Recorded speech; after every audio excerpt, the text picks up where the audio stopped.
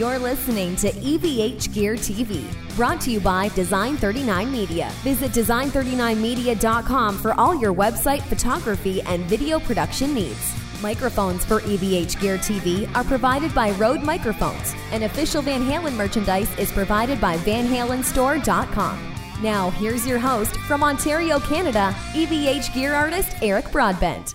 Hey everyone, welcome to EVH Gear TV for a Tuesday evening. Yes, a Tuesday. It feels a little weird. Even Sandra Lee, who was asking me today, is it Friday already? I said, no, it's not Friday, it's Tuesday. But you know what? Who cares what day of the week it is? I'm joined by Great White's Mark Kendall. Mark, how are you? How you doing, man? Taco Tuesday. Taco Tuesday. There you go. You know what? I haven't had tacos in so darn long. Did you have tacos today? I'm going to have them after the show. Okay, good. And I've been seeing you in the kitchen a lot. Some of these social media posts, you're getting the apron on there, you're in the kitchen. And what was the last thing I saw you posting you were making? Do you remember what it was? Which one? You posted something recently in the kitchen. You were cooking something and you were learning to cook something. I forget what it was, but I've been following some of the social media posts where you're cooking. And I don't know what it was. Oh, that was pasta from scratch. Oh, right. And how did that turn out? Yeah. With some friends of ours, they're kind of showing us the ropes on the pasta from scratch vibe. I imagine it was pretty fun. Yeah, it was amazing. They're totally pro, man. Good stuff. Yeah, mine way out of their league. Mine comes from a bag. That's it. There you go. Yeah. Well, that's awesome. It's cool, though. Spaghettios. That's right. It's cool. I'm sure the fans appreciate that, too, seeing another side of you that a lot of people would not expect. So that's nice that you share that. Rock and roll, right. Man. I was going to say hi to the folks in the chat real fast, and we're going to jump back and get right into the great set list that we have tonight. I've got Darren Moore and Buddy jumping in. I was telling you he's coming over my way here tomorrow to say hi. Les Bellins jumping in. Joseph Burt, Michael Bishop, Mike Ray, Mighty McLovin. Les Bellin says, love Great White. Hey, Mark, he says, and hey, Eric. Awesome. This is really cool. Eddie Rocks 5150. I love Kendall's playing on Once Bitten. It says something Saldano. Mystic Star says hi, Ivy, Eric, and Mark K. Garden Grove, Great White, and Tone Bolt says hello, good people. I'm gonna go a little reverse. I'm gonna do a couple things. I'm gonna say here. Number one, it's amazing. Like with the new record that you've got out there. I know that everything evolves. Studios evolve. We go from tape, we go to digital, we go back to tape, all these kind of things. We got guitar, we got amp simulations. But I find your tone overall has maintained itself. Like your sound, everyone's chasing different tones and everyone's evolving, but yours is still sounds like you when you play. What do you credit a lot of that to? You know, I don't really have an answer for that. It seems like I remember I played on a Glenn Hughes record years ago, and I didn't even bring an amp, and they just I asked them if this amp over here works. It was an Ampeg combo, plugged in, put a mic on it, played, and it just sounded like everything else I've ever done. So I don't know if there's any special formula. You know, I like a good tube sound. I mean, but you know, there's no magic to it or anything. It seems like it sounds similar no matter what I play through. I would imagine unless I played through, like, I don't know, a pig nose or something that was really distorted, or you know what I mean? So I just kind of find it. I get most of what I need from the volume knob on my guitar. Nice. You know, I'm a roll-off player, so I kind of feel that, you know, as simple and ridiculous as that sounds, I really rely on that a lot instead of a lot of pedals like I had years ago. I had a big Bradshaw switching system that, you know, it was kind of keeps you confined to one point of the stage because you tend to have a lot of switching, and so I ended up kind of stripping it down and going more for the amp after a while, having just select few pedals, maybe chorus, you know, instead of like 3 SPX 900s, a bunch of compressors. I can't tell if they're not working or not. You know, I had a load cabinet off the stage that was dry. It just, you know, it just became too much to where I had so much going on. I forgot what the amp sounded like after a while.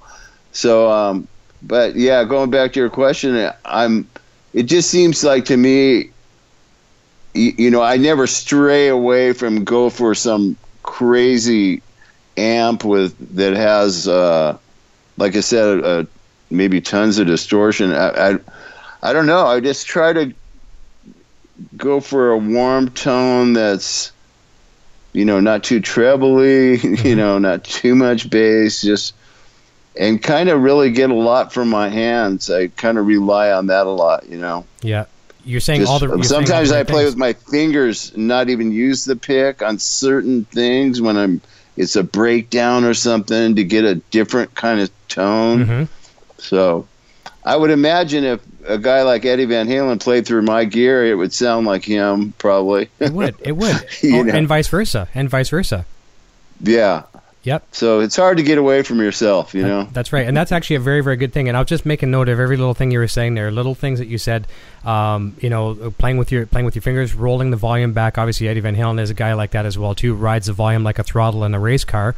Yeah. And I see the evolution, too, as well. Like you talk about the days back in the day in the 80s and 90s, that was the thing. Everyone, and some people today still have refrigerator upon refrigerator of rack gear, and you're going through so many processors. Now, myself, I feel naked without certain pedals, but I like the way you broke it down to maybe a chorus pedal, something like that. If you were like a desert island kind of thing, you had your Marshall on your guitar or whatever it is, and one pedal, what would be that one pedal that you'd have to take with you? Maybe the tuner. That's a good one. But you're not tuning for anyone. There's no one there. You mean like an effects kind of thing? Yeah. I kind of like chorusing. Okay. When it's used nice, it's kind of especially with clean sounds. I kind of like it. It's kind of pretty. You can do a lot with it. Yeah. That's a good one. So for me, I like delay, but I mean that's everyone has their own choice, right? I have delay. I use it a little bit for certain things. Is there a particular one that you prefer that you use in a pedal form, or do you use rack? I've been using a Boss delay. I couldn't even tell you the model right now. A single pedal unit, like a single? Yeah. So one of the DD3s. It's a very simple Boss setup. It's nothing elaborate. It's like I got a tuner, a wah-wah pedal, chorusing and delay, and this it's not so much a distortion pedal as it is a level pedal. It just boosts the level a little bit. Okay. So like I said, I'm pretty stripped down. I mean, there's not much going on between my guitar and amp. It's That's nice. So I imagine the front of house guys, when you're playing live, love that as well too, because you get some of these guys who are just like, oh, you know what I mean? Yeah. I love it. No doubt. No doubt. Well, one of the things I saw you share the other day on Facebook, which was really cool, and I know this was a big thing for you. I saw you posting about before the show and then after the show as well, too. So you played in your hometown, Huntington Beach, correct? Yeah. Yeah. So you played there, and not only was it a kind of a bucket list thing for you to go back and hopefully see some of your friends play the hometown in that, but after the show, you heard from the promoter that it was one of the best shows that they've done there. Tell us a little bit about how that went for you. Yeah, well, it just turned out great, and soundcheck really wasn't didn't go so well. There was some technical things, but it's funny enough. Sometimes you have a bad soundcheck, and it's the best show ever. I agree. And it was. I'm not saying it was the best show ever, but it was just a ton of fun, and just kind of brought me back a little bit. When I was 15, 16, and 17, I kind of believe that I honed most of my playing skills from those years. I was just playing. I never left my guitar for a second. If I went to the store, I brought an acoustic with me. I mean, like a goofy guy, Yep. But I was just obsessed, with the guitar. And I used to play at parties. I would just played all the time, and it just seems like I was constantly playing. It's very hard to find a singer. Jammed with a couple of singers, but mostly it was just we would just play instrumentally, but we'd play like Trower, but I would always extend the solos for forever. I mean, and Alvin Lee, I would do like I'm Going Home. In fact, two guys were down from Pennsylvania and saw me play I'm Going Home, because I played it like kind of note for note, but then jammed forever. Mm-hmm. And they wanted to take me back to Pennsylvania, and I was only 16. And I asked my parents, and my dad's like, "This could be his big shot," and all this, And your mom's like, "No." But I wasn't sure because I hadn't heard these guys play. Mm-hmm. So they took me to a motel. The bass player was playing like Flight of the Bumblebee, like every note you can imagine. The drummer was just all over the place. And I knew right then I wasn't going. But like a scaredy cat chicken, I said, well, I need to go get my stuff because I didn't know if they'd kidnap me. I don't know these guys. They're older than me, Yep. So I went and this is going to sound really bad, but I told my mom when they knock on the door to say I can't go. There you go. It was terrible. I don't blame you. It was terrible. I don't blame you. It was awful. But I'm glad that you brought that up because that's one of the things where I was talking to you either through Facebook or wherever I was mentioning it, was the fact that when you talked about I'm going home, that's something that was huge with Eddie Van Halen too in the backyard party scene. He was known, and then obviously you were known for that as well too, because it's not an easy piece to duplicate or to replicate, and you guys both did it and made a name for yourselves. But yeah, you were saying you do that particular solo sometimes upwards of an hour, and it'd be a real treat to experience that, I'm sure, for the guitar fans and the the rock and roll partiers back then. Yeah, I got into Alvin Lee when I was about 15 after actually seeing the Woodstock performance of that song. It was one of the greatest performances that I've ever seen, and I just worked on that intro and everything it took me a long time to get it, but I got it pretty close. I mean, nudging note for note, and I just loved the way he played.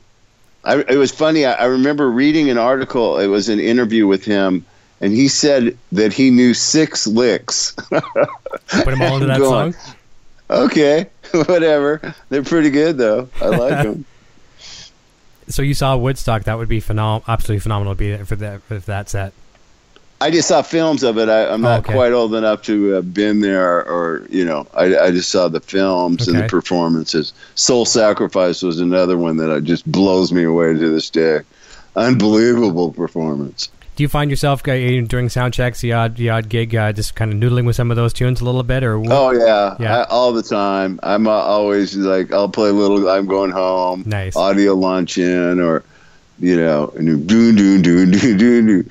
I can't believe that bass player survived that performance. If you've seen him, he was just slapping with his fingers, just hitting it like this the whole time, and that was a pretty long version. I think he played about 11 minutes. I'm surprised that was pretty crazy. Basses.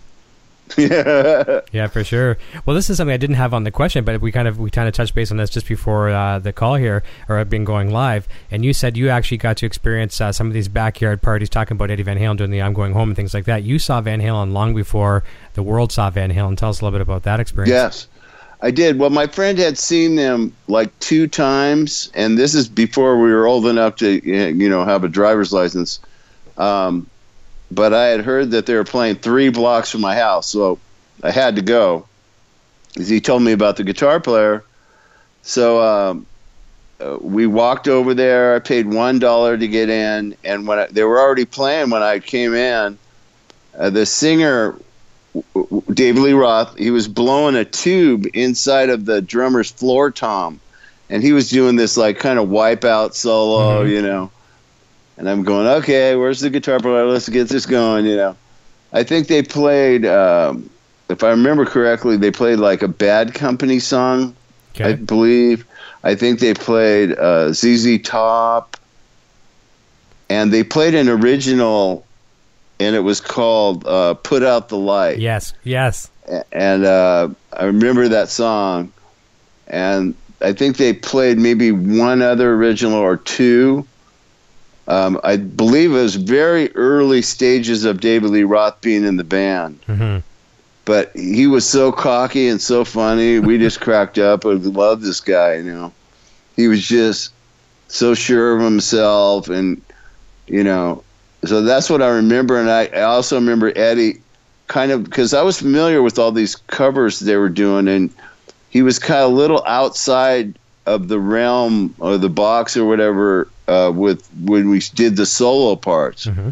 I was expecting to hear the kind of the solo that's on the record, and he kind of did it a little different, but it was really impressive. I was like, whoa, this guy's like an alien, man. I don't know what he was playing. I remember the guitar was like a Les Paul Jr., I believe. Mm-hmm.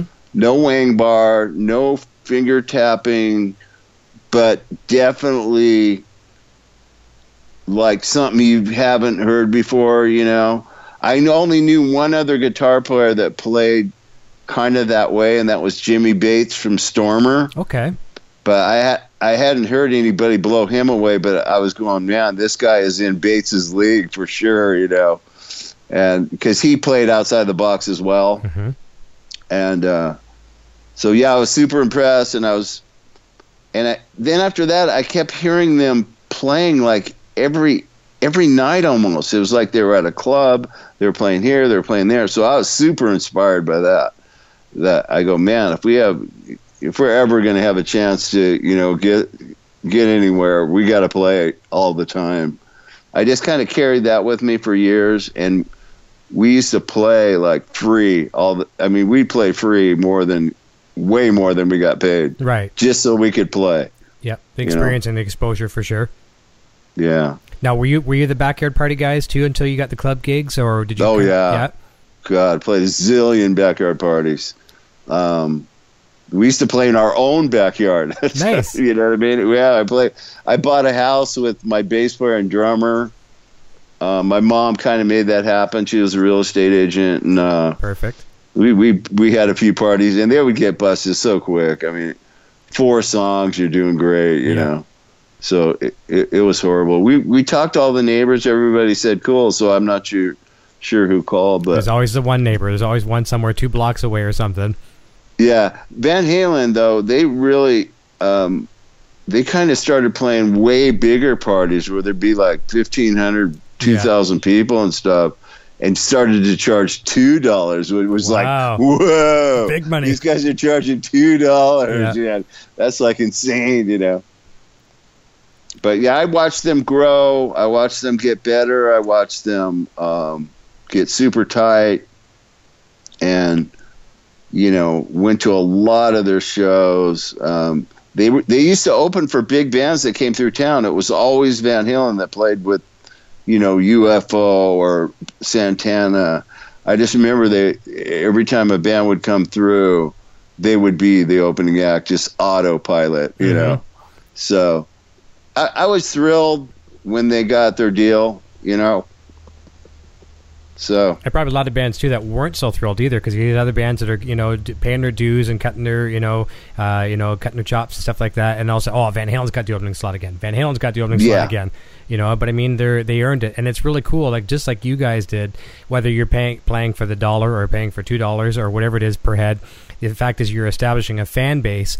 You both did that, and what I think is really cool, and goes to my next question, is you've also been noted in some recent interviews saying that, you know, the Great White fans are you know, everyone obviously praises their fans, but your fans have been extremely loyal from day one till today, and they don't really jump ship like some bands do. They don't.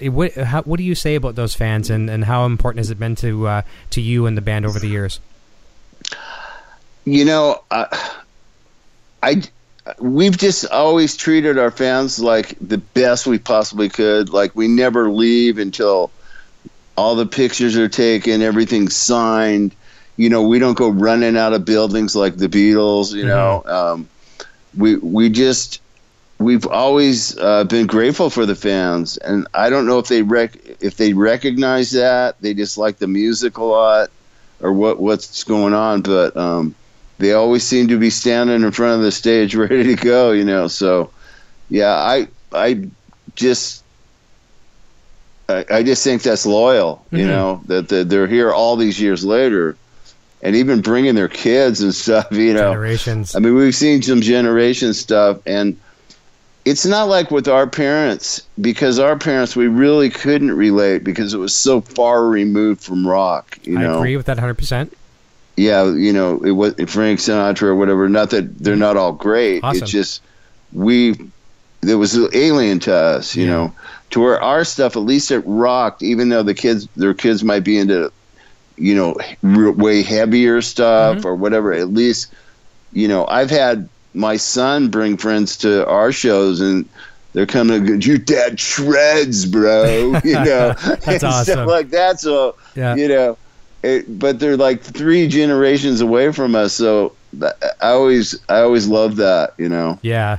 If we separate ourselves from our parents, because we're close in age, and you know, you mentioned Sinatra, things like that too. My parents, same thing, like the Les Paul, Sinatra, you know, Bing Crosby, all that kind of. I could not, if I was old enough, I would never have attended a Bing Crosby concert. But let's fast forward a little bit. So, you know, growing up, we like Kiss, we like Led Zeppelin, we like Van Halen, things like that. Our kids can still participate, and you know, not Led Zeppelin necessarily, but some of these bands. We can bring our kids to these shows, and it is a nice thing to see those generations gap. Sometimes 3 generations, grandfather, son, and grandson, whatever. Do you see some of the Do you see some similar faces that the diehards will follow you from city to city? Oh yeah, I mean we've become friends with a lot of the fans. Nice. They've gone so often, you know, that it's just like automatically we let them wherever they want to go, and you know, the ones that I don't know, you know, it just happened. I can't even give you a particular, but you know, when somebody, I remember one guy, they called him Crazy Mark. He was in the front row for like every show of an entire tour, and he had not one credential to his name. I don't know what his rap was, what his deal was, but somehow I got into these concerts, and Jackie used to hold the mic up to him and let him sing. You know, he sang pretty good, almost like a Dio type voice. Okay, you know? on. And he would let him sing choruses and stuff. So he was always kind of a guy that ended up being a friend, and you know. But there's a lot of those. Just that's why I kind of like the Monsters of Rock cruises, because we're not behind, you know, we're not backstage and we just show up on the stage. No, it's like we're mingling. We're doing everything we don't normally do on a cruise, and meeting and hearing stories and meeting all these fans. There are like 4,000 people on these cruises. Mm-hmm. So I really enjoy that, because, you know, it gives us a chance to, you know, I was doing things on that cruise I would never do in a normal situation, like out watching bands with the crowd, and nice. You know, nice. Stuff like that. You know, you don't normally, you wouldn't do that at a show, but it's almost like the gloves are off, the rules are out, and we're just going to go mingle with the fans, be fans ourselves, enjoy the music, and just have fun. That's right. You know, we're all on the boat. We're going to the same place for the same duration. That's right. So let's have some fun. That's actually something to be really good for fans. I mean, if some fans can only afford to attend maybe one show a year or something like that, and they can afford a cruise, I would think. I've never attended one of the Monsters of Rock cruises. I've attended a Monsters of Rock concert, but not a cruise. But that's a place where you can go get some great bill, several good bands, and then possibly meet them, hang with them. You know, watch bands with you. Watching another band would be great. That's a good experience. Everybody seems to be playing well too. That's what I dig. I mean, I saw a couple of bands. I was actually really blown away by a band called DAD. I don't know if you've heard of them. I have not. But their live show was so good, I couldn't even believe it. It was just amazing. Nice. And they didn't even play the main stage. Wow. I mean, they're kind of huge in Europe. Like, they play for big festivals and stuff like that. They got tons of videos. I was super impressed. Oh, fantastic. Well, Gary Hoey was on the show a couple times recently, and he talks about the cruises, too. He does those all the time. Yeah. He just absolutely loves them. And I think for the same reason, too. You get to just, you know, you're just guitar player guy. You're not guitar hero guy. You're guitar player guy, and you get to hang out and obviously meet your fans and things like that, too. But I really like Gary Hoey. Isn't he something? In fact, we did a clinic together in San Diego probably 15 years ago. Okay. Yeah, I got a chance to meet him, and then I saw him at NAMM. And, you know, he's real personable, real down to earth, and he plays real good. I'm glad you had him on. Yeah. It's cool. Well, the funny thing about him, too, and I get this impression from you, too. I mean, we could probably you and I could do a separate show and not even speak one word of music and just talk about family and things like that and still have a good show. And that's what it was like with Gary. He was like, oh, yeah, we got to talk about some music a little bit. And it was still actually fun, you know? That's awesome. Yeah. I'm going to jump over the chat real quick, and then we'll come back to an Eddie Van Halen question for you. So we got my Poison Ivy. She's running the chat here as well. Les Bellins jumping in. Dan Wilhite says, hi, Eric and Mark. Eddie Rocks 5150 says, ask me if he remembers Mark Norton from Moody's Music. Does that ring a bell?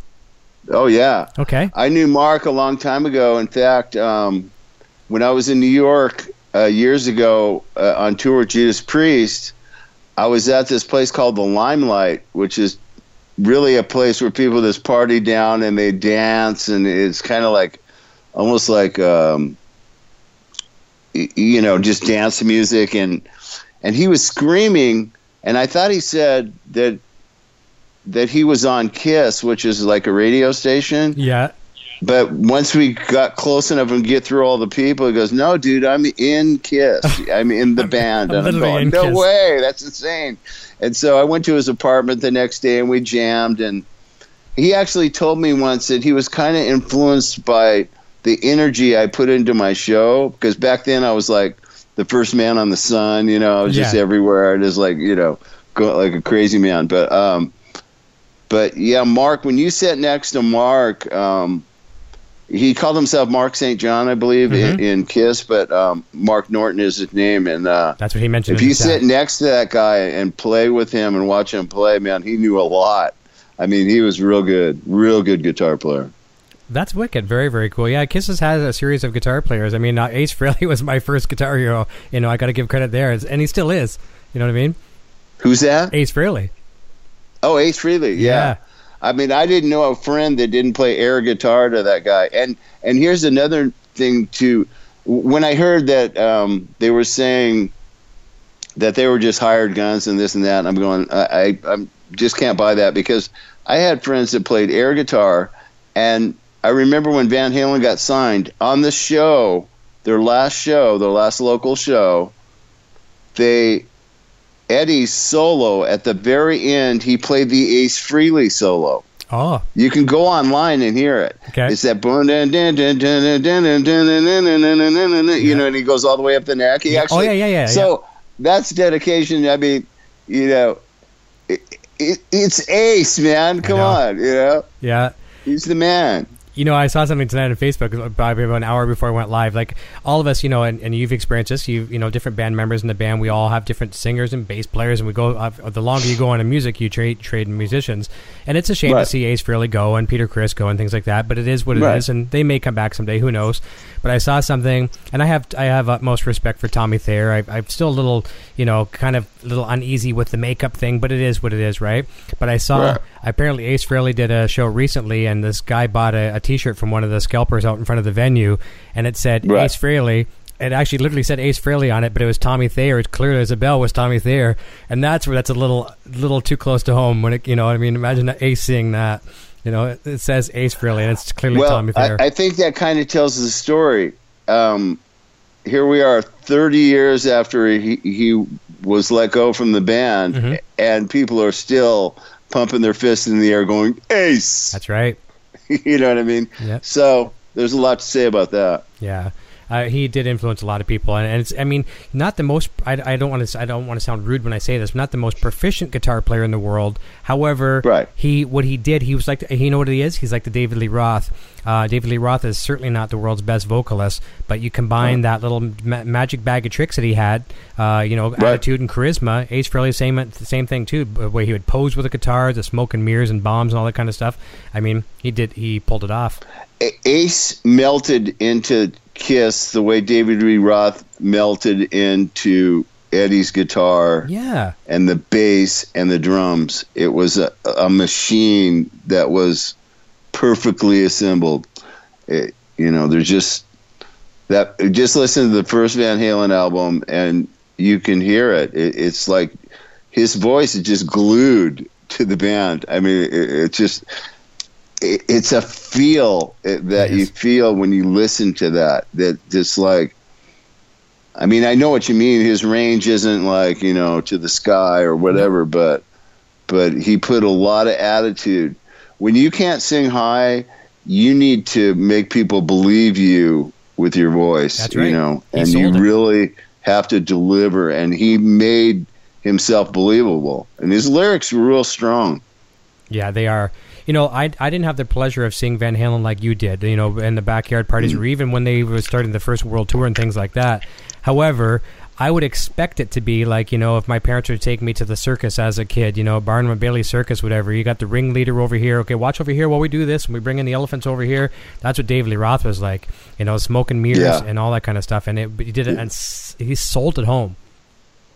And, it's kind of misleading when people say that he's just got this huge ego, and I've sat and talked to this guy several times, and he's a total gentleman. I mean, he just wants to know what you're up to.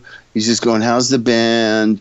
What have you guys been doing? It's not like, dig me, I'm bitching, I'm David Lee Roth, what do you want to know? Because it's all about me. It was never like that. He always wanted to know what I was doing. Yeah. So, maybe when it's showtime, it might be the Diamond Dave syndrome, Yep. But when you sit and talk to him and he's away from all that, he's really, really a good guy. He does not strike me as the type of guy that'd walk into a club. Now, sure, he might walk into a club with 12 girls on either side, but he doesn't walk into a club and say, "Do you know who I am?" You know what I mean? He's not like that. Yeah. Well, some people don't have to say that. I know, that's true. I guess when you're walking in with 12 girls, then you don't have to say anything. But yeah, but it's pretty cool though. And the thing is too, he doesn't have the range of the Sammy Hagars and things like that too. And as a Van Halen fan, I respect all eras of Van Halen. I have my favorites, sure. And obviously that's David Lee Roth. But I mean, it's what a cool ringleader, man, and a good source of inspiration for all of us. As obviously affected you a little bit too, growing up too. Yeah, I mean, I watched it, and I remember they played Anaheim Stadium when they did the fake entrance with the parachutes. Yeah. and I actually had a record of that show, and some of his raps were so funny. Oh my God. He was a character, man. Yeah, the stories. And, sometimes people would say, okay, that's time for it's a bathroom break, when he's out there doing his little shtick, or Ice Cream Man and stuff like that. It's time to go to the bathroom or get drinks or whatever the case may be. But a lot of people actually dig that stuff. And if people actually paid attention and didn't leave, he would always throw some, especially now, he's doing throwbacks to back in those party days. Now they're playing the world's biggest stages, and they want to make those world's biggest stages the backyard, where back in the day when you saw them, they wanted to pretend those backyards were the world's biggest stages. It's kind of funny how it's full circle, actually. I can actually tell you this, though. They've always been really, really professional in the sense that you never saw them mingling. They just appeared on the stage, even when it was difficult. Somehow, all of a sudden, they were on the stage. It's like, and when the show was over, you didn't know where they went. They're gone. They didn't jump off the stage and go to the bar and hang out with everybody, and they were really kept that mystique. And I think high-end pros do that. They it's not to be rude; it's just to be professional. Mm-hmm. And they were always that. It created demand then, right? Because if you're there 24/7 with everyone, there's the demand is not there. But right. Magic Poof, you're there, and that's pretty cool. I like that idea. Yeah, they were very professional in that way. Well, I remember back in the early club days too, where before they had the roadies, to keep that mystique as well too. They would show up with overall jeans, whatever, not look the hair tied back, whatever. Yeah. And then when these guys got roadies, all of a sudden there's the band dressed up in lapels and all that kinds of cool stuff. They had roadies ever since I can remember. The Rudy Laren guy, but I think he left quite a few years ago. But a lot of the guys they kept around, and they didn't get signed and get all new pros or whatever. They kept all the same guys, so they were loyal in that sense. That's good, yeah. Well, it's good too when you have guys that are working with you for a long time. I mean, it's consistency. You don't have to retrain a new guitar tech. The guy knows your sound. He knows where you want your amps. He knows sure. He knows you like your instruments too. Yeah, very cool. So jump back to the chat for a quick second. We got Thomas Santiago saying hello, Eric and Mark. Poison Ivy, everyone in the chat. Guitar Craig Wannabe jumping in. It says top of the evening, everyone. We get a lot of really good guitar players in this chat. Greg is one of them. Jared Frost has huge influence on me and big influence on tone for me since I was a kid. Very, very nice. Poison Ivy saying, hey guys, Jared Frost. Hey Craig, scroll down a little bit. Justin Garrity says, I agree with Jared Frost. Love Mark's tone. We all do for sure. I just scrolled a little too fast. Bear with me for a quick moment. I'm going to jump over some questions. Jared Frost says, House of Broken Love. Love the blues vibe and tone in that song. Jared and I were just talking on Facebook moments before we went live, and he was mentioning that song. That is great. Love that song. Well, thank you. Yeah. I don't know. I think part of my influences was more of the melodic kind of players, that play very memorable stuff. So I've never been in a note race with anybody, although I appreciate, the technical side of guitar players that, can really tear it up, and they know a lot of theory, and, they just going down that path. I definitely, that's inspiring to me as well. But I've always trying to find the best melodies I could find. Even when I was a little kid, I didn't even hear bands when I heard music. I just heard the singer. Mm-hmm. Don't ask me why, but that's what I heard. And I'd listen to these melodies, and it would make me sing with them because I loved it so much. And I think that kind of carried over to my guitar. So I just remember being 13 and 14, and Carlos Santana was like the only guitar player in the world for me, and I think it was just the way he played, the way he held notes, the way he, bum, dun, dun, dun, dun, dun, dun. There's just something about things like that I just think it's just the greatest, instead of just some flurrying thing, even my dad used to take me to jazz clubs, and because he claimed that his sax player was like the best in the world, but he had a drug problem. Okay. And he goes, there's just nobody that can blow sax like this Jerry Ricketts guy. His name was Jerry Ricketts. He used to come over and make hamburgers. So I'd see a sax player, and he's just like bleeding out of his eyes, and he's just like screaming on the sax, and I go, that guy's got to be close. He goes, not even close. So, but one thing that I always drawn to was when they went back to the theme, whatever. I just dug that. But I also loved the solos. So I try to, play stuff that people might remember and use the more technical side for dynamics. Sure. Instead of just giving you all this speed and giving myself nowhere to go. I know. Once you hit that plateau, there's no way I'm going to go faster, right? No. But it's something I just learned over the years, because when I was young, when I was 17, whoever played, I remember Mustaine saying that he could play way faster than me. So we were kind of the note contest guys. Okay. But then I just kind of went back to my roots a little bit and started thinking differently and going, but listen to the solo in Stairway to Heaven. It's like, I can sing the whole thing, and it's so awesome. It is. He came up with that solo. He wrote that, and it's something that to me is very difficult to do, but if you can do it and put the right changes under it, you can make something that's going to last a long time, that people are going to go, man, it might create a couple of air guitar players at some point. Yeah, that's for sure. Because they know what kind of where it's going to go. But I also like, the Paul Gilberts, the guys that can do both. Joe Satriani. I think when you can do both, when you can really show a lot, but you have that theme thing going on as well, then those guys are called like aliens, Yeah. Those are the guys, the upper echelon monsters, But when it's just the shredding or whatever, I'm impressed by the skill of it, but it doesn't really do a lot for me musically. And sometimes emotionally too. Emotion, yeah. Because the guys I listened to was like Carlos Santana, Alvin Lee, Billy Gibbons, Trower, these guys that didn't squeeze notes because of something that's on paper. It's just the way they're feeling at any given moment. And there's just something about that it just made me want to get better. It made me want to feel the music more. And I, things are working out okay for me. Yeah, exactly. Well, perfect example is, as much as every guitar player wants to be remembered as a guitar player, when people go home at the end of the day, a lot of people that come to see bands play are not musicians. They're just fans of music. They want to tap their foot, they want to dance, and they want to remember the melody. And most chances, there's not everyone out there singing Stairway to Heaven is a rare one.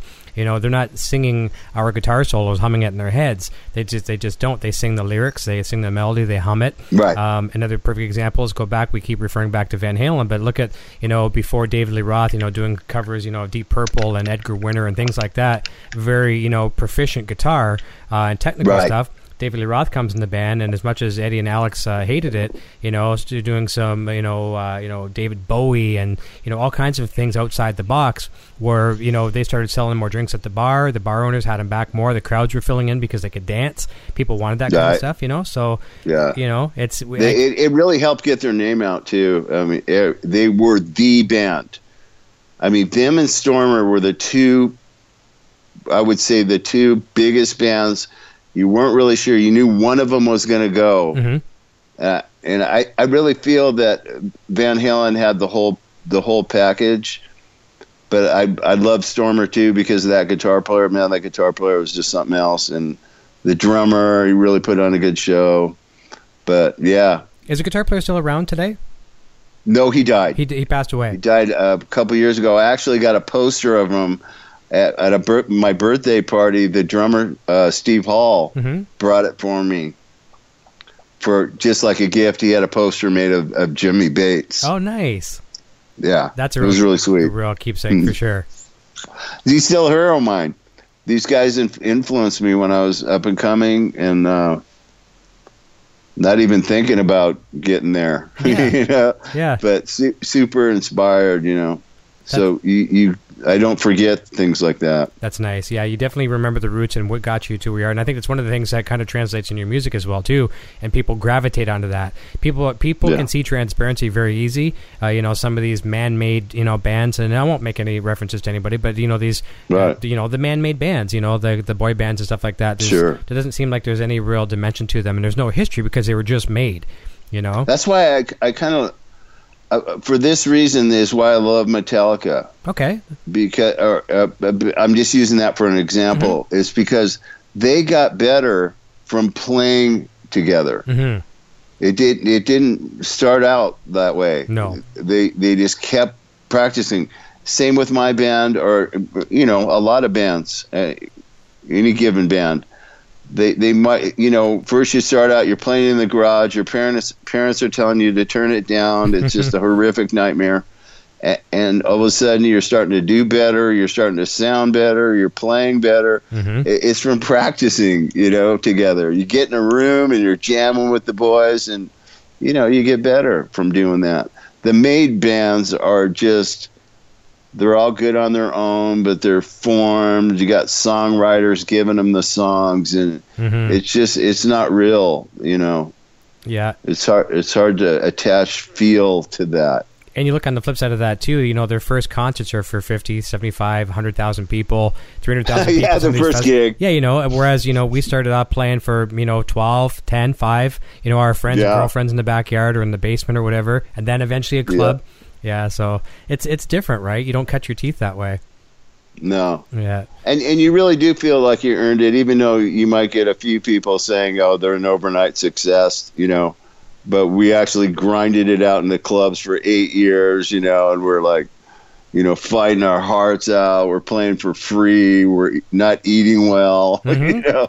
It's like, And then you finally get a break, and it's like you're an overnight success. Yeah. No, I don't think so. That's the same with any band from that era. For your band, anyone out there, and I know it from reading about a lot of bands. You think it's overnight success because you didn't hear about them because we weren't there in the L.A. Strip and things like that, and on the small tours.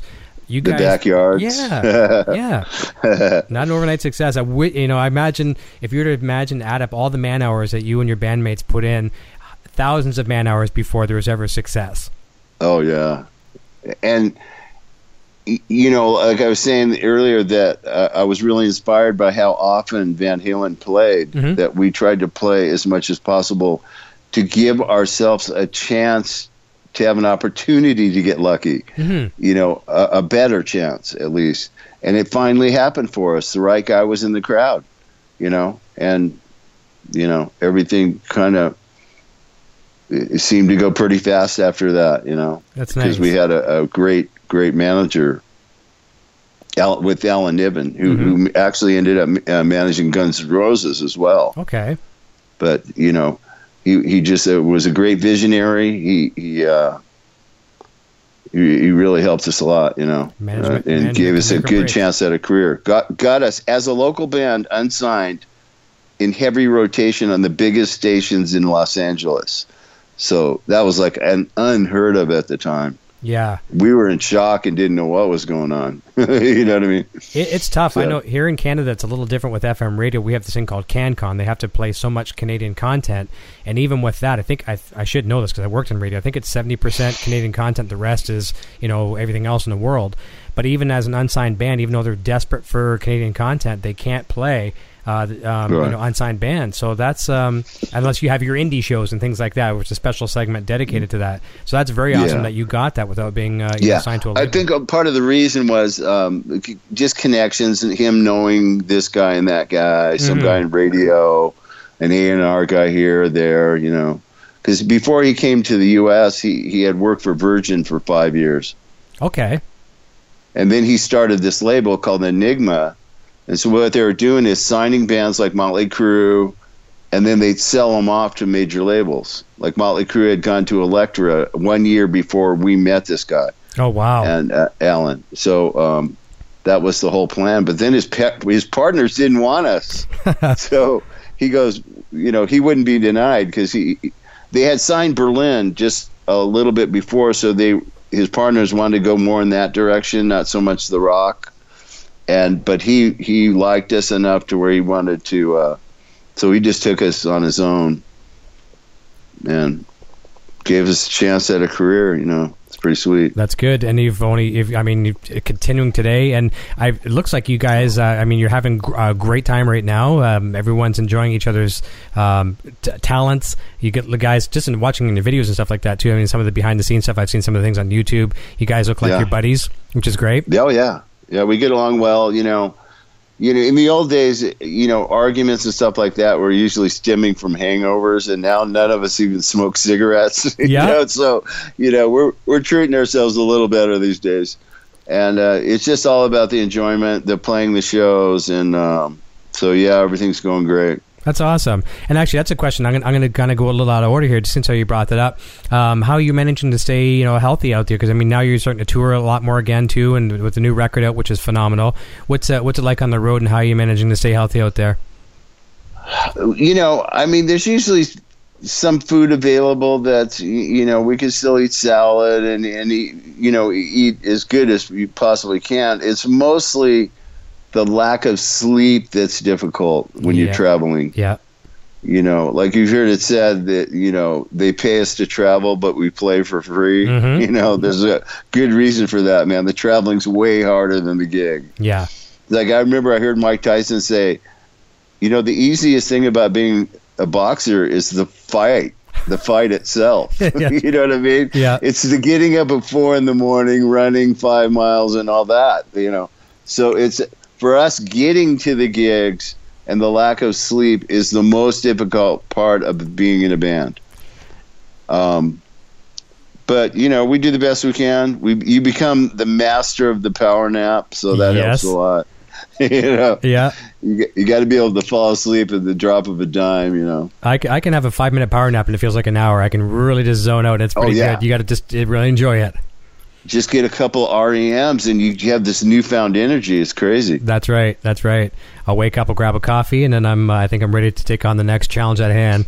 There you go, man. I'm glad. You're a lot like me. Yeah. In that regard. But you got to be careful, too, because you abuse that. And there's been some days, you know, back in the office when I wasn't working from home, I'd have 5 or 6 coffees, and then you're great. And then all of a sudden in the afternoon, at 3 o'clock in the afternoon, you're ready to pull out a pillow and have a little nap.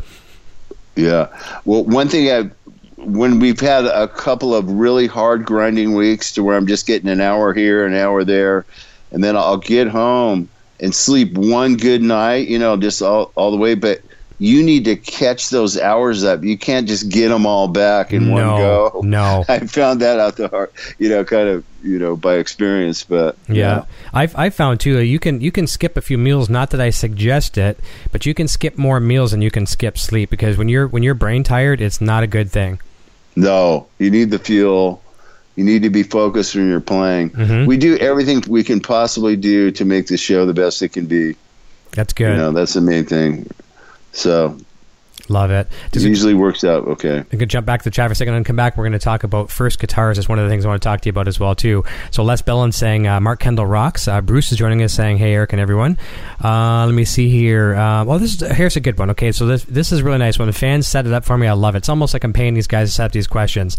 Mystic Star says, Mark, do you still have your Shark guitar? And my question I had for you, so you can answer two questions. You can answer his. And what was the first guitar that you ever owned, and do you still own it? Actually, I don't. My dad got me a kind of a Spanish acoustic called the K guitar, mm-hmm. Kay. Familiar. And that's where I learned how my way around the neck a little bit, and learned some chords from neighbors who've been playing a while and stuff like that. Took one lesson from the surf band guitar player, and then he was teaching me stuff that I didn't want to know about really, mm-hmm. Even though you're supposed to, but I was too impatient to do the Tom Dooley and these little jingles and all that. I wanted to play Gloria, Wipeout, Pipeline, all that kind of stuff that I was hearing. And you could show your friends. The Stones or whatever. So I was able to pick it up. The first song I learned was a Yardbirds song called For Your Love. Oh, right. I actually learned it from a 45 record, so I'm going, man, because it seemed like all those songs had E, A, D, or C in them. So it was funny. You could just kind of pick it up, but yeah, as far as, and then my second guitar was an electric K that I got for Christmas. And I actually went and played my fourth grade class with another guitar player who had really good equipment. Like he had a Fender Mustang guitar. He had a Fender twin reverb amp. But his parents put duct tape on the knobs, like on the volume. Or not duct tape, but like tape. Like it might have been Scotch tape even. Mm-hmm. But to where this is as loud as you can go type thing. So I had a K amp, and I could be a little louder than him because my parents didn't, put the handcuffs on me. And so we played together, and we played the songs I mentioned. It was Pipeline, Gloria, Wipeout, and Secret Agent Man. Yeah, those were the first kind of four songs, apart from For Your Love. I didn't have that. We didn't have that together. It was just, without the vocal, it just wasn't as exciting as those other ones. Yeah. The other songs had like two guitar parts, and so. It's cool. But yeah, I don't have them. Actually, let me get to the end of that. Yeah. The one guitar, I don't even know what happened to it, the acoustic, and the electric, when I was about 14, I sold it to this guy for $5. Oh, geez. And it's terrible, know. And now he asked something about the Shark. Mm-hmm. Yeah, you still have that. Yeah, the Shark guitar, the original Shark guitar. Dick Clark, the American Bandstand fellow, called our offices and said, "I got to have that Shark guitar for my Hard Rock Cafe." And so we just said, "Okay." We donated, for the fans to see. They put them up on the wall and whatever. But recently, somebody messaged me and said it was on eBay. No. Yeah. So we called the corporate and to find out what's going on, because, I wouldn't want it back for anything other than placing it somewhere else for people to look at. Right. But for them to sell it, I felt that was that's not what I gave it up for. No. To sell. I gave it for people to look at. And I don't know what they sold it. They sold it for like $20,000, but they're saying it was a replica. But the reason I didn't believe that is they had the mounts on the back, the holes for the mount to mount it on the wall. Rock. Yeah. Who's going to take it to that extreme if you're, doing a relic version of the original? There's no way they're going to have holes in the back to hang it on the wall. So they claimed it was in storage and all this stuff, but I just don't believe it. It's one of those things where you probably can't do anything about it now, which is a shame, though. Yeah, it's a shame. It's because like I said, I would have just donated it. It didn't really play that good. It was more of a novelty. Yeah. Something for the fans to dig on, Great White, the Shark, he's playing one. Okay. I get it, yeah. But that guy that made that guitar he did stuff for movies. He built George Lynch's Skull and Crossbones guitar. So he was real good at creative.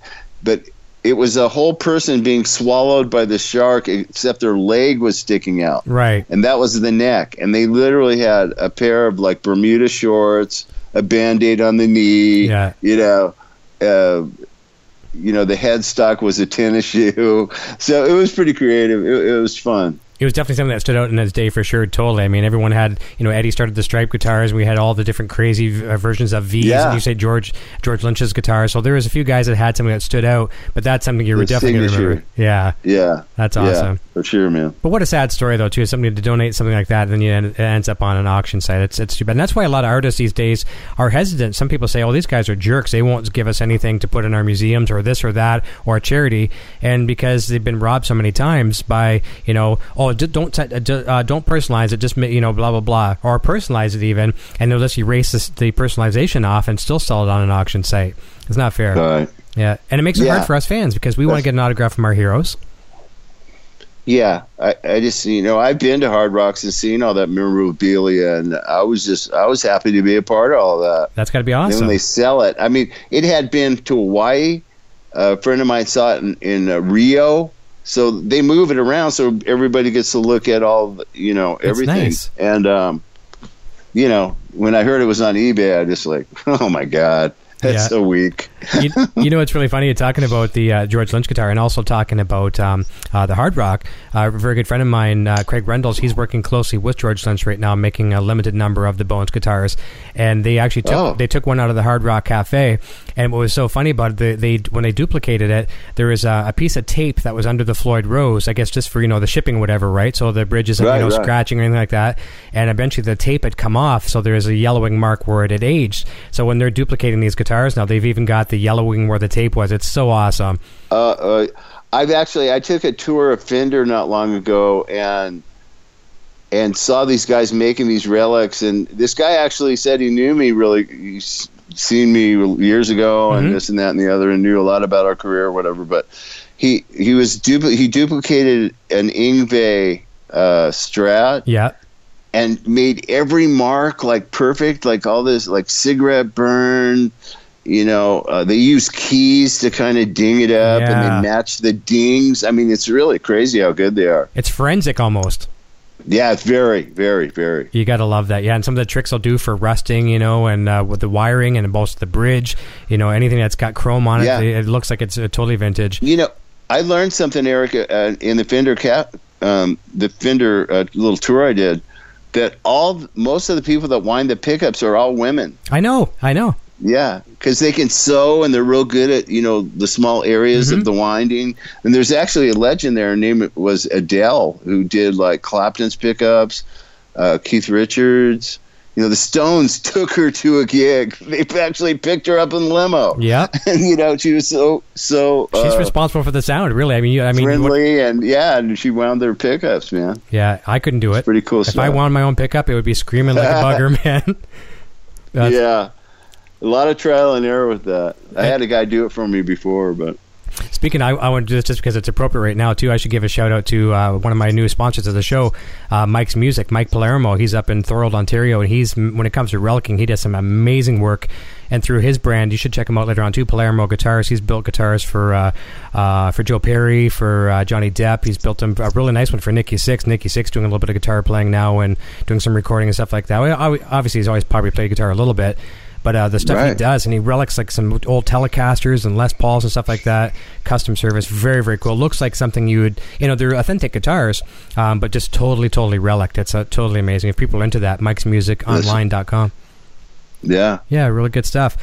Pierce Thomas says he has a good question, and a lot of us have a great opinion of this fellow. What do you think about, he's asking, what do you guys think? I'm sure he knows my opinion. What do you think of Jason Becker?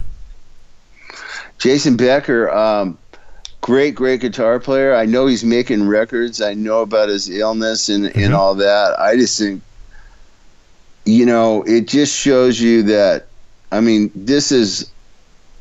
He's got so much drive in him to still make music. He figured out a way, and he's writing all that stuff. Yes, I just think it's wonderful.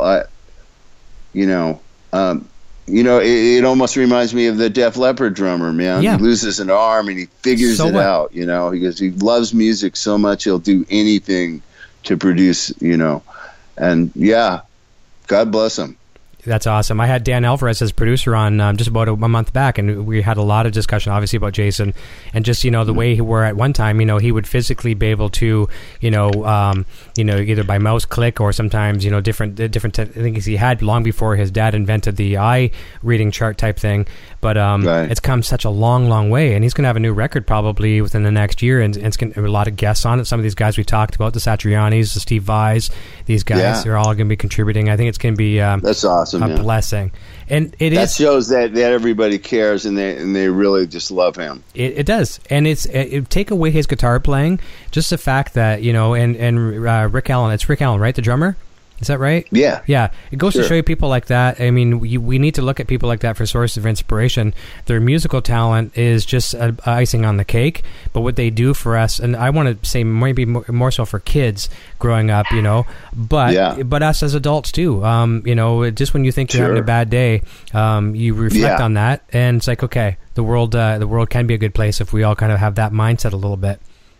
I'm such a grateful person today. Mm-hmm. For everything, and I wasn't so much like that when I was a younger man, but I've grown to be more appreciative of stuff like breathing. Yes. Yeah, we're alive. Any day that you're alive is a good day. Yeah. Yeah, that's awesome. Let me see. Timothy Pierce says, hello, Eric Poison and I am Mark Kendall. I'm happy to see you, man. Really love your playing. He's referring to you. That's awesome. Thank you. Thanks so much. Let me see here if I missed anything else here too. Neil Bradbury says, I used to have Mark's promo poster for Crate hanging on the bedroom wall when I was a kid. Yeah, remember how big Crate was? And that day you were probably a Crate endorser, obviously. Yeah. We endorsed Crate. We did a few ads for them.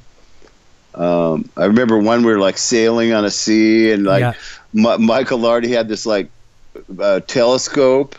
Yeah. It was pretty nice little ad thing they did for that. Yeah, that was pretty sweet.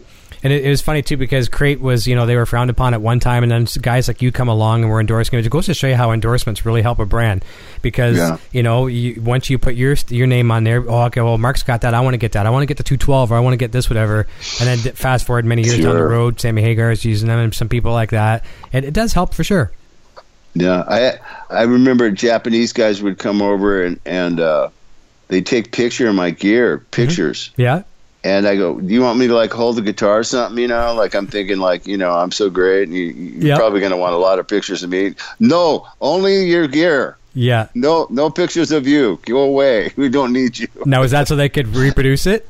And then I see my Shark guitar in Young Guitar, in Burn magazine for sale for $1 million yen or whatever the money. I wasn't really familiar with the difference in the money, but I know it's tons of yen is equal to whatever. Yeah. But I just thought that was pretty funny, and stuff like that didn't really bother me so much. I just figure it's promotion for the band. If they want to I guess they're going to make profit of it. Yeah. It'd be cool if they throw me something, but it's all good. Yeah. I can imagine that'd be hard to swallow the first few times around. Like, oh, here, you want a picture with me? No, please, you're in the way. Yeah, move away from your cabinet. I need a picture of the cabinet. You're in the way. Yeah. No, we don't need you. That's hilarious. Over in the chat, we've got, let me see here. Bane Rocks actually is my boy. He's a aspiring guitar player. He was anxious to say hi to you. He says, hola, peeps. U.S. American Made Guitars is saying hola. Let me see here. Eddie Rocks 5150 says, thanks, Eric. Mark gave lessons, and Kendall used to come by the store in Garden Grove. Yeah. Yeah, I mean, I've made an instructional video before. I used to, I was wide open to show people kind of their way around the neck and whatnot. And, I don't have a lot of time to have a bunch of students, but I'm always willing to give a little time when I can. Nice. And I think it helps us a little bit too, because I used to teach as a kid, but don't you find it helps you as a player every once in a while when you're showing somebody some things? Sure. Yeah. Sure. I also like it when I see people on the internet like playing our old catalog stuff, their interpretation of the way they're playing it. They're getting it real close, but they do it like the hard way. Mm-hmm. That's why, like, I would never go here and then way up here, Yeah. Like I do everything like where it's more simplified. Like they're getting it done, but they're doing it in a more difficult way. Unorthodox. So I like to show people how to do things the right way, mm-hmm. And it just makes it easier. But you still got to practice a lot, Yep. Yeah, that's a perfect thing, and we're lucky too with YouTube and things like that too. But the thing is, I've told a lot of people, even my son, when he's learning things, if you're jumping from the first fret to the 12th or something like that, chances are, there's something the guitar player's done in between. Some guys will do that; they'll do some crazy, right. Theatrics, Steve Vais and things like that, and Yngwies and people like that. But for the most part, it is probably simpler somewhere. Within a pattern, and you just got to find like Rock Me. This guy's going into the B section, and it's kind of done with a chord. It's like a minor chord I'm playing, but he's doing like a 2-finger thing, and it's not even near where I did it. It still sounds similar, but I'm just saying, things like that. Yeah, it makes total sense. Well, but it's of course I'm thrilled they're trying. Oh, of course. Yeah, it's an honor to go on YouTube, see all these guys doing your covers. That's pretty cool. Yeah, sure. Yeah. And every once in a while, too, I'm sure there might be the odd one you might forget yourself, so you go find the best one of whoever's ever doing it and learn it. I just go on YouTube and see a guy playing. Oh, yeah, I remember now. That's right. That's right. You go back to the Ace Frehley stories. We'll get Tommy Thayer to teach Ace Frehley how to do the guitar parts. You know what I mean? Sure. That was long before the days of YouTube, so you know what I mean? But that's hilarious. So let's talk about the new record. I mean, that's something I really want to talk about. Full Circle. You were in Nashville recording that one, and tell us a little bit about. I mean, I've seen some of the behind the scenes things too, which was awesome. Tell us a little bit about who produced that, at the studio you're at, and how much fun you had in Nashville recording. Maybe what vibe that had on the recording. Well, yeah, the way it came about was we had wanted to do a record the year before. We were getting together, writing songs and stuff, Michael Arty and I. And, because we really wanted to make new music. That's what kind of gives us energy when we allow ourselves to be creative and make new music.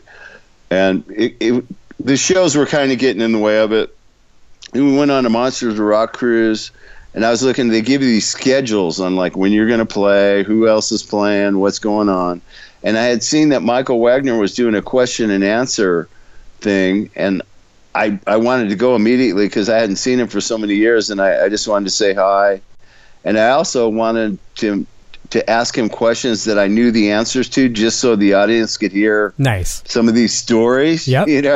He used to do a lot of creative things and always got sound effects by creating it himself. Nice. Never using effects records or anything like that. And there's a lot of good ones, to do with Accept, stories he had told us, stuff he had done on our record, and because he did our first EP and first album.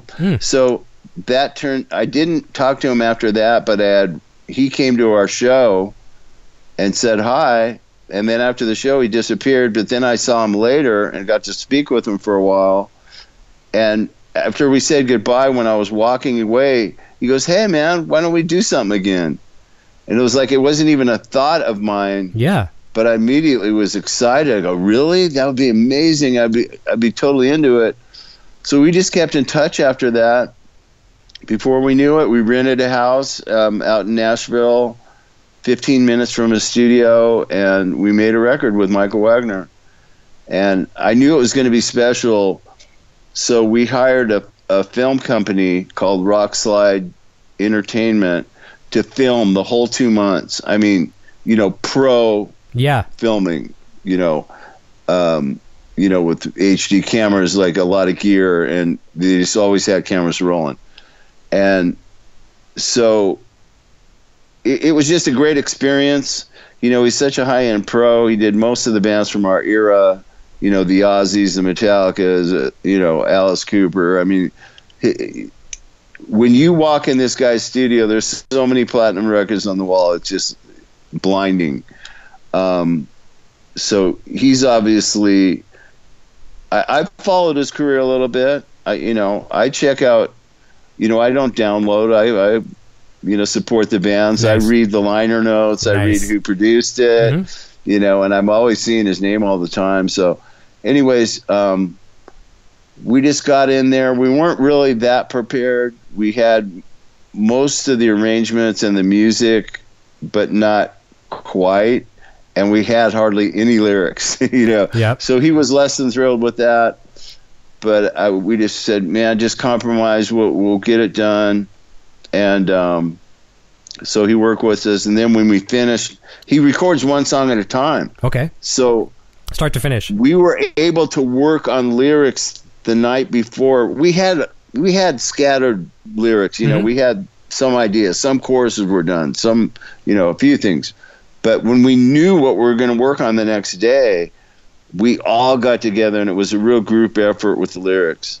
And so, we all jammed together when we were recording the tracks, but we only keep the drums, and then our guitars would be on the tape, so the bass player would just play to that, and we finished the bass. So now the bass and drums are done.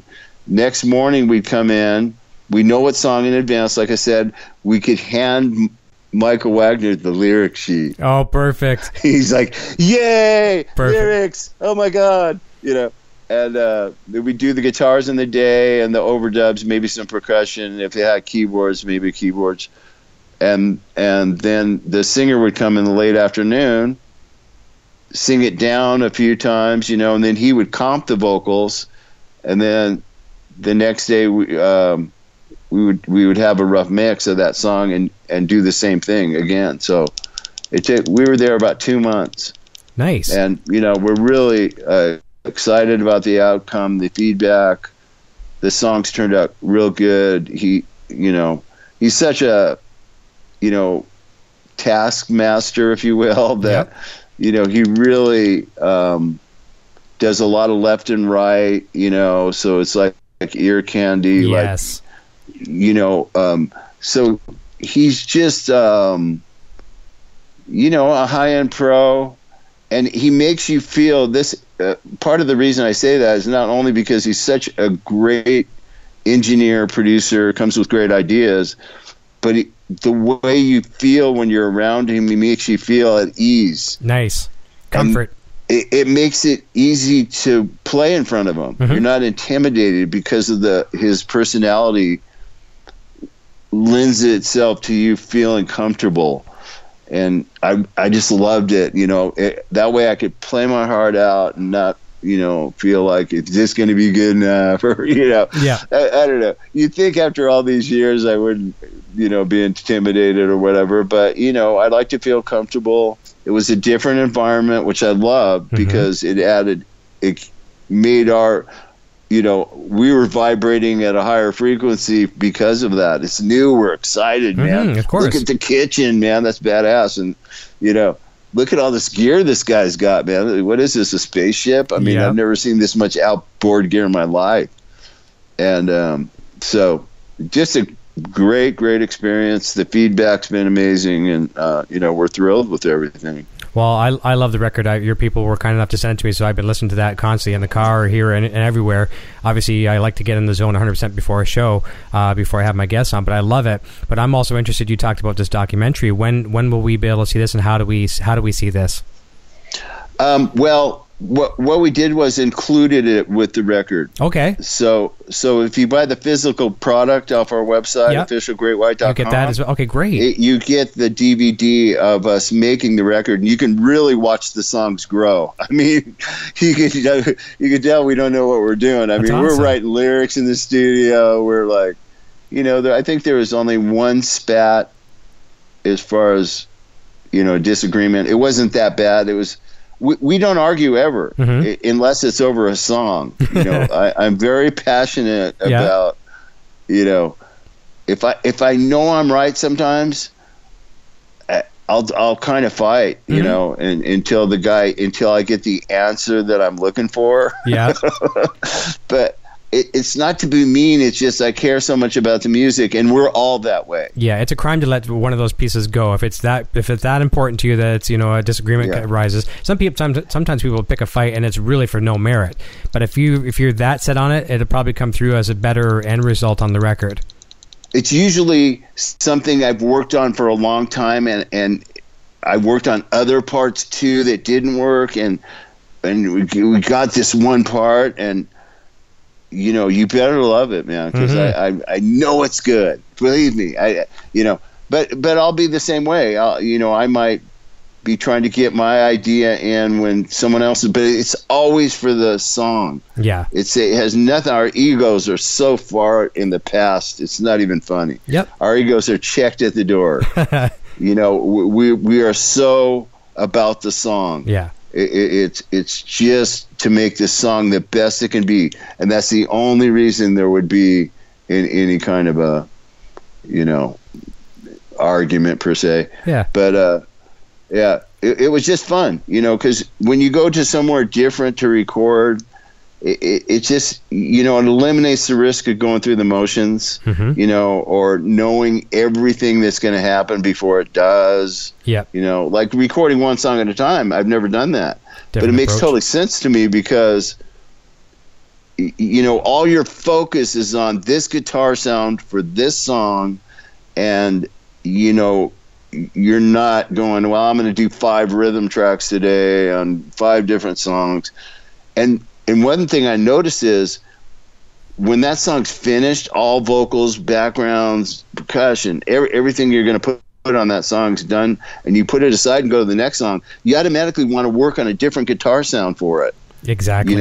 What would be the guitar? But if you're doing 5 rhythm tracks, I in the past, I wouldn't even change my amp or anything. I just, play this part and that part. Let's just go, man. I'm on a roll. I did 3 in one day, and But doing it this way, I'm sure it's from all the years that he's been doing this. He found something that's really makes sense, and it really does. I got a different guitar sound for every song, Love it, and it being in Nashville certainly doesn't hurt either as a nice inspirational geographical location. Very much. We were out in the middle. We were on a lake. I mean, it was just beauty everywhere. Ducks and deer, and so there wasn't a distraction to be had. So it was all music, and our focus was in a good spot, and everybody was happy. We were just getting along great, and living in one place. I love it. I mean, so it was a great experience, and to work with him again was just so much fun, a lot of fun. Now, did the title of the album have anything to do with that, working with him again, or there you go. It actually did, because we never name a record until it's finished, and we were going over like the song titles. We were going, getting out in a cheap way, let's name it after a song. Yeah. But it just so didn't make any sense. But it doesn't have to totally make sense. But we just felt that was just not going to work. And then Michael Lardy came up and goes, well, what about Full Circle? And I'm going, oh my God, I liked it right away. I'm going, yeah, he did our first EP, he did our first album, and now we've been around the world like 8 times, and now we're back with our first producer again. It's so sensible. You couldn't pick a better title. Yeah, you know, it's perfect. And so then I got hold of this artist that did a record, the artwork for a record we did years ago called Can't Get There From Here, like in '99, and he does all the stuff for like Jaws movie recreation, so he's a real ocean shark dude.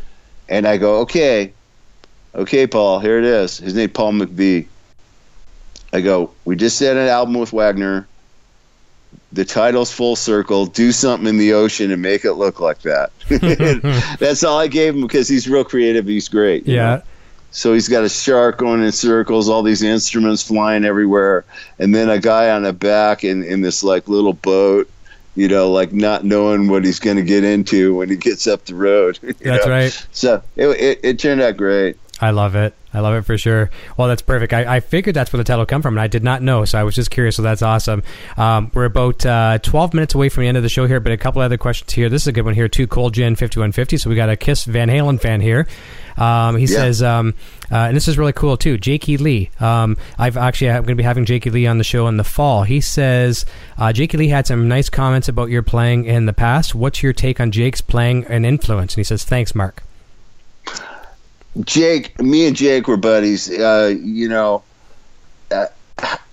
I think he's an absolutely wonderful guitar player, and he has the best of both worlds. He's very melodic, but he has a lot of chops. And you know, the stuff he did in Ozzy was brilliant. He's got a great right hand. Maybe not quite as articulate as somebody like Eddie Van Halen, but I like his attack. I like the way he plays rhythm. He's a very sweet guy. He's pretty humble. You know, he doesn't walk around telling everybody how great he is. Right. And he probably hasn't just, you know, quite got the accolades he might deserve. But I really like him. So yeah. Nice. Well, there you go. There's your answer on that one. We got the Law jumping in, says, is what up to Cutter? Hasn't seen him in a while. Mark Kendall, this is from JLC, says, Mark Kendall, hands down one of my top 3 players that inspired me to pick up a guitar. So thank you to Mark on that one. Thanks a lot, man. Yeah. That means a lot, and you know, I'm glad you're digging the music and stuff. Exactly. Jeremy Carter's asking who your influences were, but Jeremy, if you go back, you might have tuned in a bit late. Mark addressed that probably about 1/3 of the way into the program, but check that back after. Let me see here. U.S. American Made Guitars gave us a thumbs up. Appreciate that. And David, or Rando says, David Rand here says, I agree with Jared Frost comments about his melodic playing that was key to every song. I agree totally. And Poison Ivy says, loving these stories. It's great hearing the personal stories. It's very, very nice. And Colchin just thanked you as well for your answer on that question there. So fantastic. So what's next? What's the rest of the summer tour looking like for you guys? Well, we're going over to Europe. We're actually playing a festival with one of your bands out there that we really didn't run into much in the heyday, but Loverboy. Oh, fantastic. Awesome. Yeah, they're on the same bill as us the same day. So we've actually played with them twice in the past 5 or 6 years. And finally got to meet the singer and stuff. They came a little bit before us, I think maybe around 1980. I think you're right on that. So I remember watching them on the MTV just like a fan, just digging their stuff, and so that's going to be fun.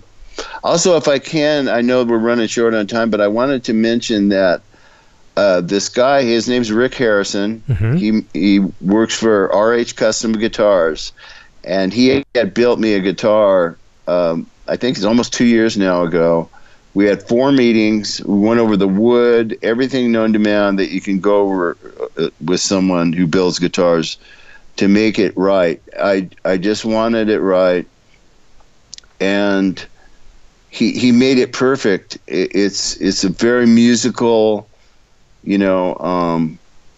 And the other, you know, you can go to rhcustom.com and just check his stuff out, rhcustomguitars.com. He makes one-of-a-kind guitars, and they are so sweet. And also I wanted to mention TV Jones pickups. I use Powertron pickups. Okay. They're not super high output because I like to get the most note value I can, because I can always get more distortion. There's a million pedals out there. I'll give you all the Tony Iommis you want, but it's hard to make the notes louder.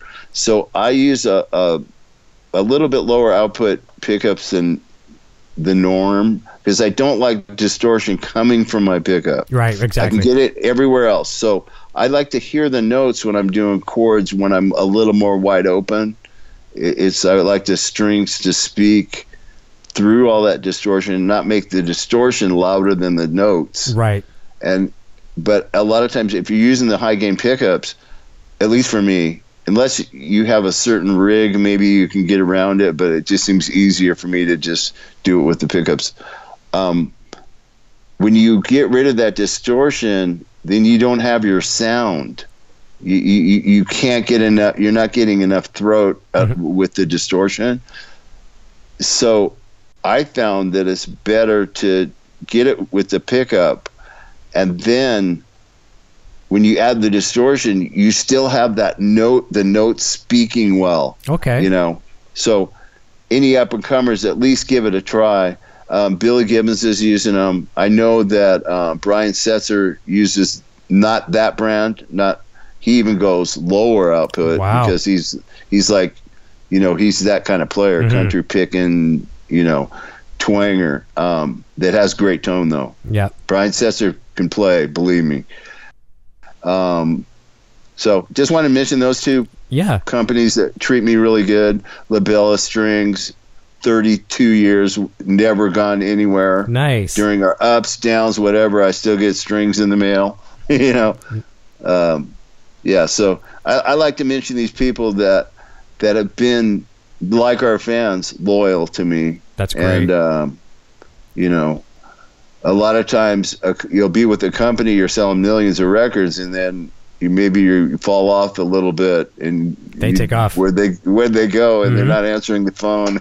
Yeah, exactly. So the ones that stick with me, I definitely want to give them a heartfelt thank you. I agree, and you should. That's awesome. I just want to ask you quickly, it was RH Customs? Is that what it was for the guitar? RH Custom Guitars. His name's Rick Harrison. Okay. He builds, this guy, I've always settled, no matter what guitar I've ever owned, it's always, I love everything except this one thing. Yep. You know what I mean? There's this one thing could be better. This. So I finally have a guitar that it literally does everything I need it to. It sounds great. It's very musical, and it's just the wood. Spalted maple on the body, alder on the back, rosewood. I have for the headstock, it's zebra wood. It's really pretty wood. It just resonates perfect.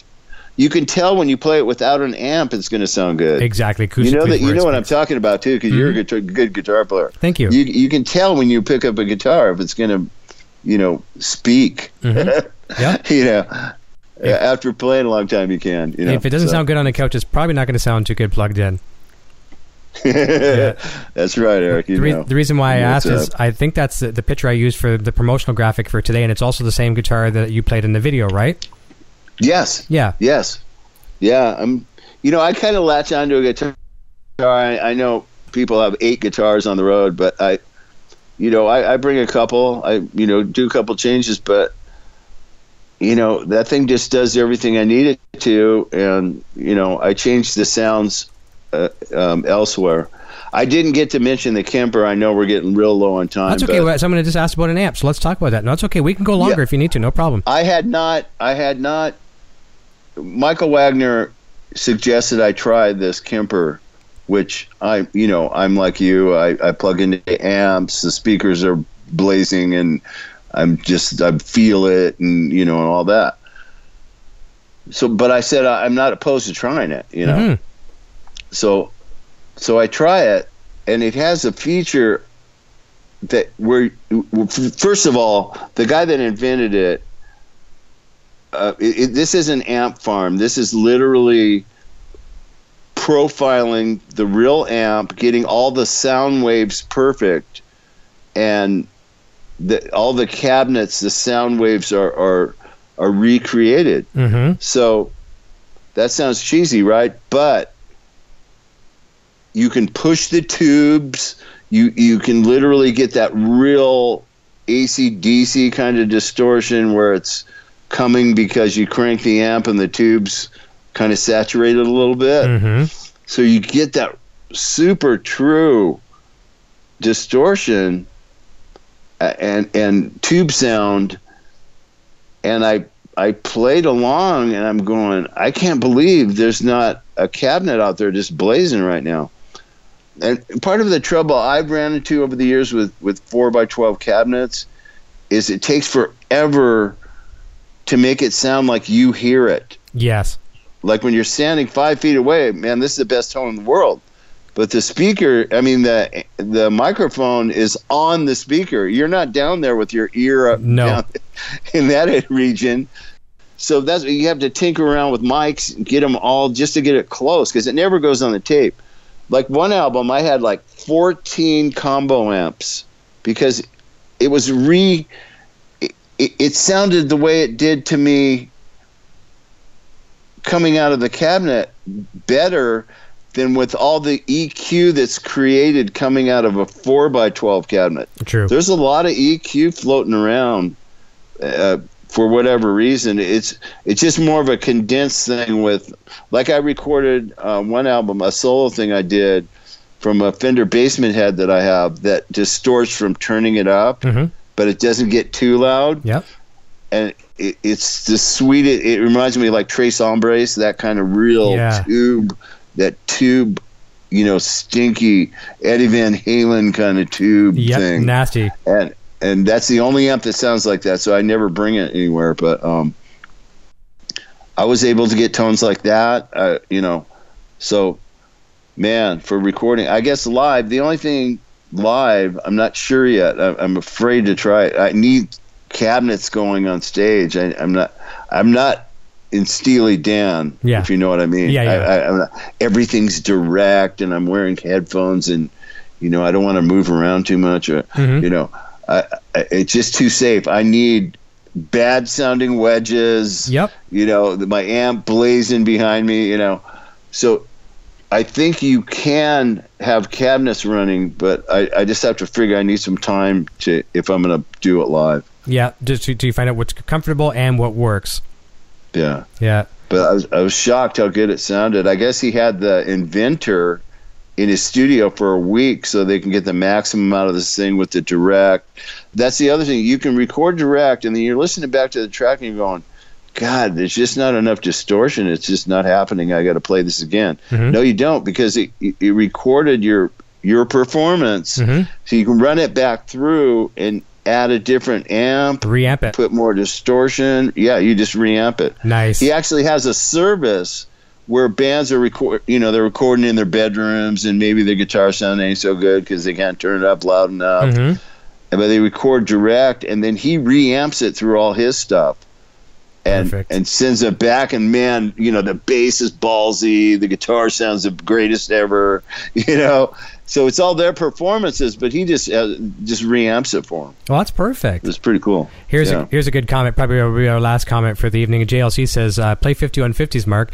And here's a funny story that Mark and I have shared this story off the air, but I'll share it with the fans as well too. So somewhere in the house here, Poison Ivy, my better half here, we still have the rider when you guys come through our town, and it was basically the backline requirement. The music store I was working at was providing backline for your gig, and of course Marshall, all this other kind of stuff, and we need an 810 Ampeg, we need this.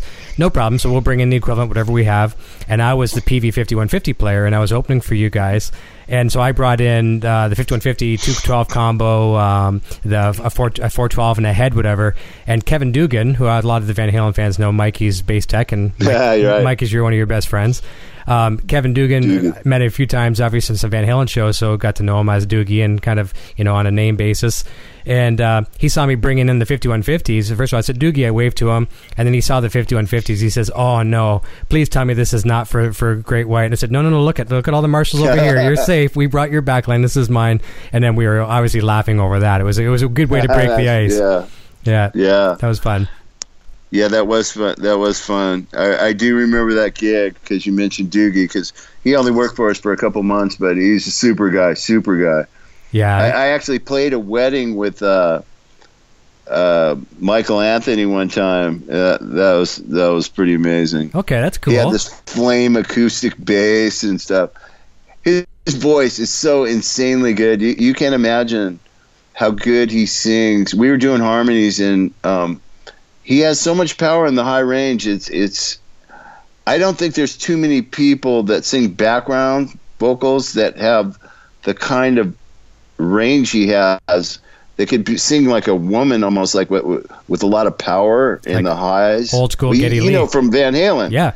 There's stacks of harmonies that. Oh yeah. That's him, man. That's all him. He really sings like unbelievable. Well, it's been said many times on the show, and not only just on this show, it's been said anywhere who is a Van Halen fan, Michael's voice is one of the instruments, just like Eddie's guitar and Alex's snare and things like that. It's very, very synonymous with Van Halen. It's an instrument. Oh, yeah. No doubt. That was a great addition to the band because of that. Because I know I went to this Van Halen book thing. A guy wrote a book on their history, and so they had this band called Van Halen, which is good friends of mine. They cover them and they look kind of like them and stuff. So it's pretty cool. Yeah, Derek and they Fuller's had the original bass player was there and jammed. Mark Stone. Mark Stone. Yep. And got to meet him and stuff. And there was a lot of people from the past, Rudy Laren, a lot of people from the Van Halen. Nice. The past, but the guy really did. Do you know the guy that wrote the book? I can't think of his name. Greg Renoff. Yeah, he was on the show here a couple times.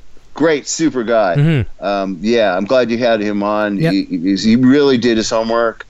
His facts and talked to old roadies and really delved into their history and did a great job. Did a real good job. It's one of the best documentaries on any band out there. He's on kind of like an honorary member of the band, I would say. He's so thorough. If you see the Van Halen, you might want to tell your listeners, which I'm sure you probably have, but the documentary on Van Halen, the early years, mm-hmm.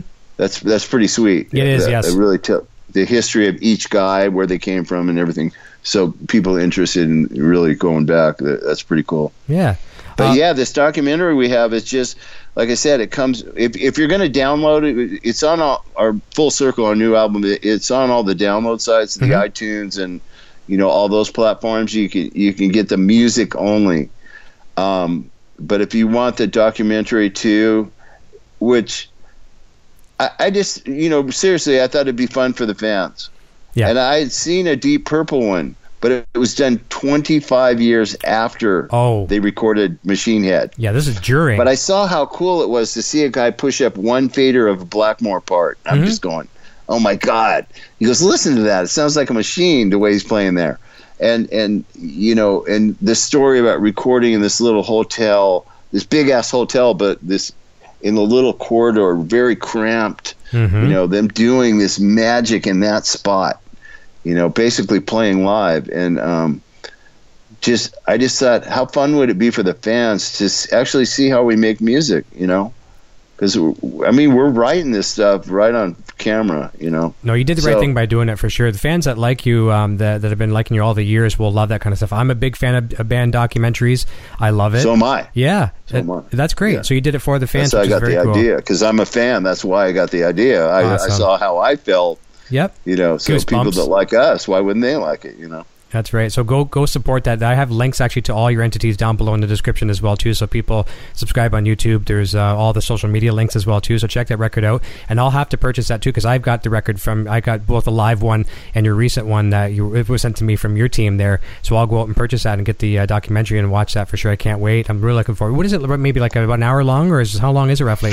I think it's about 45 minutes. Okay. Nice. 45 minutes, but they interview Wagner. You know, you can see us. We're writing. We can see us recording. You know, just in the house that we rented, we're working stuff out. I mean, we're desperate, you know. Yeah, I love it. We got to finish the songs. We're here, you know what I mean? So the pressure was on, but you know, for under all the pressure we had, we're really happy with the you know, the final result and everything. Well, I'm really happy for you as well too, and I think this whole thing with being full circle, I think, is a good feeling for you guys.